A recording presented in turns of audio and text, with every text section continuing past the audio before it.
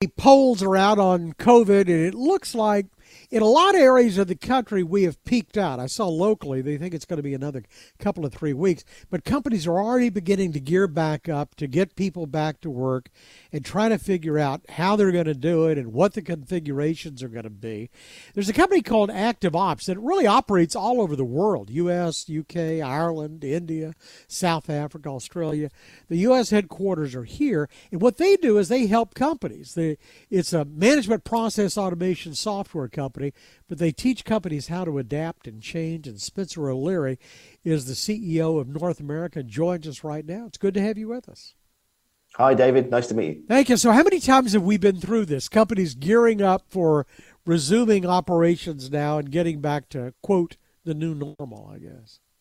And I think this is 3 or 4 times now we seem to have gone around this loop of everyone's going to work from home, and then everyone's going to work from the office, and then it's back to home again, and then back to office reopening. And I think the stage we've got to now is most businesses, large and small, have decided that it's somewhere between the two. People are going to work from home a few days a week, and they're going to work from the office a few days a week. And this new phrase of a hybrid workforce is something that I think we're going to see a lot more of as we go into 2022. You know, and early on, they were saying, well, now there's some companies that lend themselves to this, and there's some operations that you just can't turn hybrid. Now I'm beginning to hear less and less companies say we can't do a hybrid operation. I think they have to. I think they have to. And, employees are voting with their feet. And those employees who have ended up working for an organization who don't think they can adopt hybrid, those employees are leaving, and they're going to work for an organization who can adopt a hybrid approach, because that's what society seems to want, is this flexibility to work from the home, from the office, and somewhere in between. So one of the things Active Ops does is it's a management process automation company. You work in software, which to me means that you can replace some of these people that maybe companies are realizing they can lose some overhead and streamline a little bit coming out of COVID. They certainly can. And one of the things that businesses have had to just absorb the cost of is an increased layer of management across their business. In 2019, it was hard enough managing either a team of 15 people or a team of 15,000 people in a big business. It was hard enough managing a workforce when you could hear them and you could see them, because generally you sat in front of them, and that was part of your management technique. As everybody went home, managers lost the ability to hear and see people, and we're helping businesses have better data, better visibility, better control, so that not only workers can work remotely, but managers can manage remotely. And one of the other concerns was about productivity. They said, well, you got kids and FedEx deliveries and all the stuff that distracts you if you're not in the workplace. On the flip side, I don't know, I've worked from home a lot, and I'm a lot more productive. I work longer hours, and I don't have to commute. And I don't even take as long for lunch, I don't think. Yeah, so our software measures productivity, and it measures output. So productivity for most people, how much work got done in the time that it took to do it.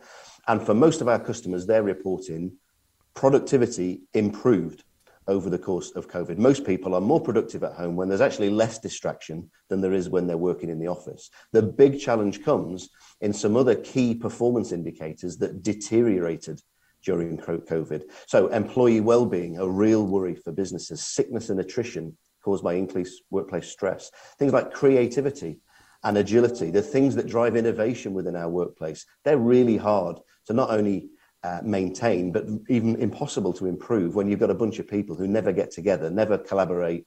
They struggle to generate those new ideas. Well, can that be mimicked, though, with Zoom meetings or WeWork or whatever sort of artificial methods? In fact, and the fact is now everybody seems to have pretty good bandwidth, so you don't have the downside of trying to communicate online.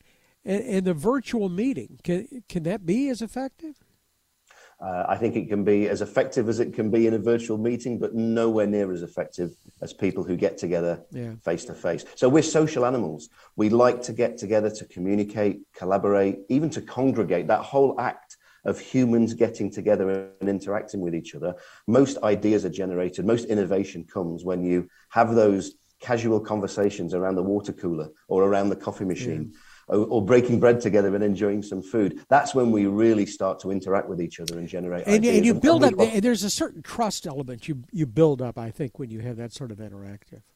It's far easier to dial somebody up on Teams or Zoom or pick the phone up when you've met somebody face to face and you've got that personal relationship. And I think we've lost that, and businesses have started to lose some of those things that are really important as we want to be successful in the future. You know, one of the things about Active Ops, you guys are, as I mentioned in the intro, you guys operate all over the globe, the U.S., the U.K., Ireland, and South Africa, Australia. I know you've worked in the U.K. and you were head of South Africa and India for a while, and I can tell you're not from around here.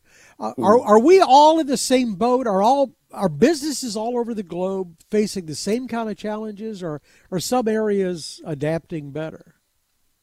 Some areas are definitely adapting better. You mentioned a few seconds ago about the ability to work remotely, bandwidth, and in certain parts of the world, whether it's in Asia, it's in India, it's in certain parts of Africa, not so much South Africa, but the Northern African regions.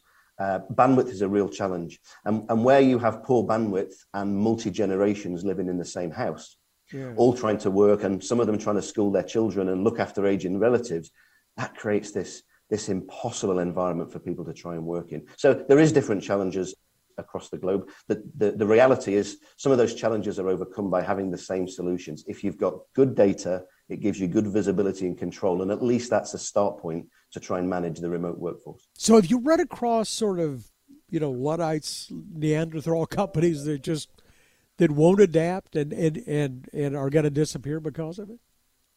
Yeah, won't adapt. They're losing their workforce. And they will lose market share. They will not be able to accommodate what we want as consumers if the workforce isn't, they don't attract and retain the right talent if the workforce isn't motivated. And we all hear about the Great Resignation. There's a labor shortage. Employees, some of them aren't going back to work. The ones that are demanding this remote or hybrid model. And employees will vote with their feet. If their employer can't accommodate their flexible needs, they'll just go work for someone who can. Well, actually, I was thinking when you were talking about the workforce, I was thinking, well, inflation and wage inflation. If you can't find people, you got to pay up for the people that you can find. But go back to our earlier conversation. One of the things you guys are working on is this process automation software, which lowers the need for as many people. So is that going to help companies overcome what's going to be a higher cost of doing business?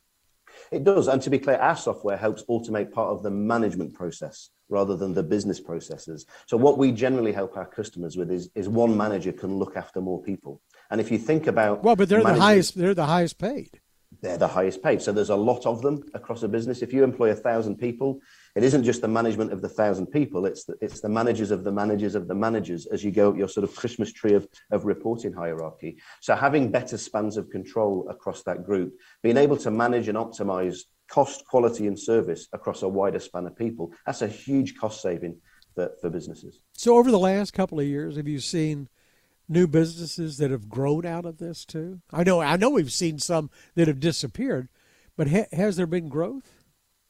There has been growth, and it's a really strange, particularly in the US, a really strange economic market at the moment with interest rates very low. We've got a hugely buoyant housing market, lots of people looking for investment and moving house. That creates a mortgage market and everything that sits around it of increased business volumes. So across banking, insurance, and healthcare, we've seen business volumes are up, resource is down, and that just creates this really interesting dynamic. And it's not just those key industries, but every industry is kind of driven to a degree on what's happening in the financial services industry. So as we see that those economic times change, there's lots of businesses who are being really successful at the moment. There's some businesses who are disappearing, but those who are adopting a hybrid workforce model seem to be the ones who are going to survive. So let me ask you about you. Okay, if my timeline is right, you moved here to Las Colinas to head up the U.S. operations just as the world was coming to an end.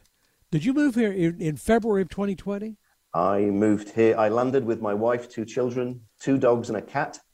We landed at DFW on the 18th of February. My children went to their new school for 2 weeks before being sent home. And then me and my wife, we both worked out as everybody did. My wife was working out of one office, the children out of a bedroom, me out the movie room with a temporary desk. And we did that for, 18 months before coming back. Our office now in William Square in Las Colinas, but we really didn't open that until sort of the end of last year. I can't imagine taking on a new charge like that when you couldn't do all the things we were just talking about, is develop some personal relationships with your employees, your new charges.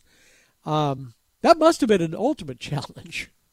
It was an ultimate challenge. And, from this conversation today, David, we've been very busy over the last 2 years helping organizations kind of cope with the turmoil that enabling their workforce to work from home drove them. And we did some really good things through the early part of 2020, where we offered people free use of our software if it meant they could better manage their employees working from home. Most of those people now pay us to use the software because they've seen how great it is. But I had the luxury of being extremely busy. They were sort of 12-hour working days every single day. There was no time for holiday. So keeping busy was a good distraction. Well, you certainly didn't get a chance to get acquainted with the new area that you just moved into. You've got a lot of exploring yet to do. We have, and we started traveling as a family again, really the latter part of only last year. So my children have been super excited now to get out of the house, see the wider DFW area, go around Texas, and see all the beautiful things that are here. So really excited about that this year. Well, here's hoping we get the new normal back pretty soon, but I've been saying that for about a year and a half, I think. Spencer O'Leary, CEO of Active Ops, the North American operations. Good to have you with us. Thank you very much. Thanks, David. Thanks. For more of our conversation with Mr. O'Leary, go to krld.com/CEO. I'm David Johnson, News Radio 1080 KRLD.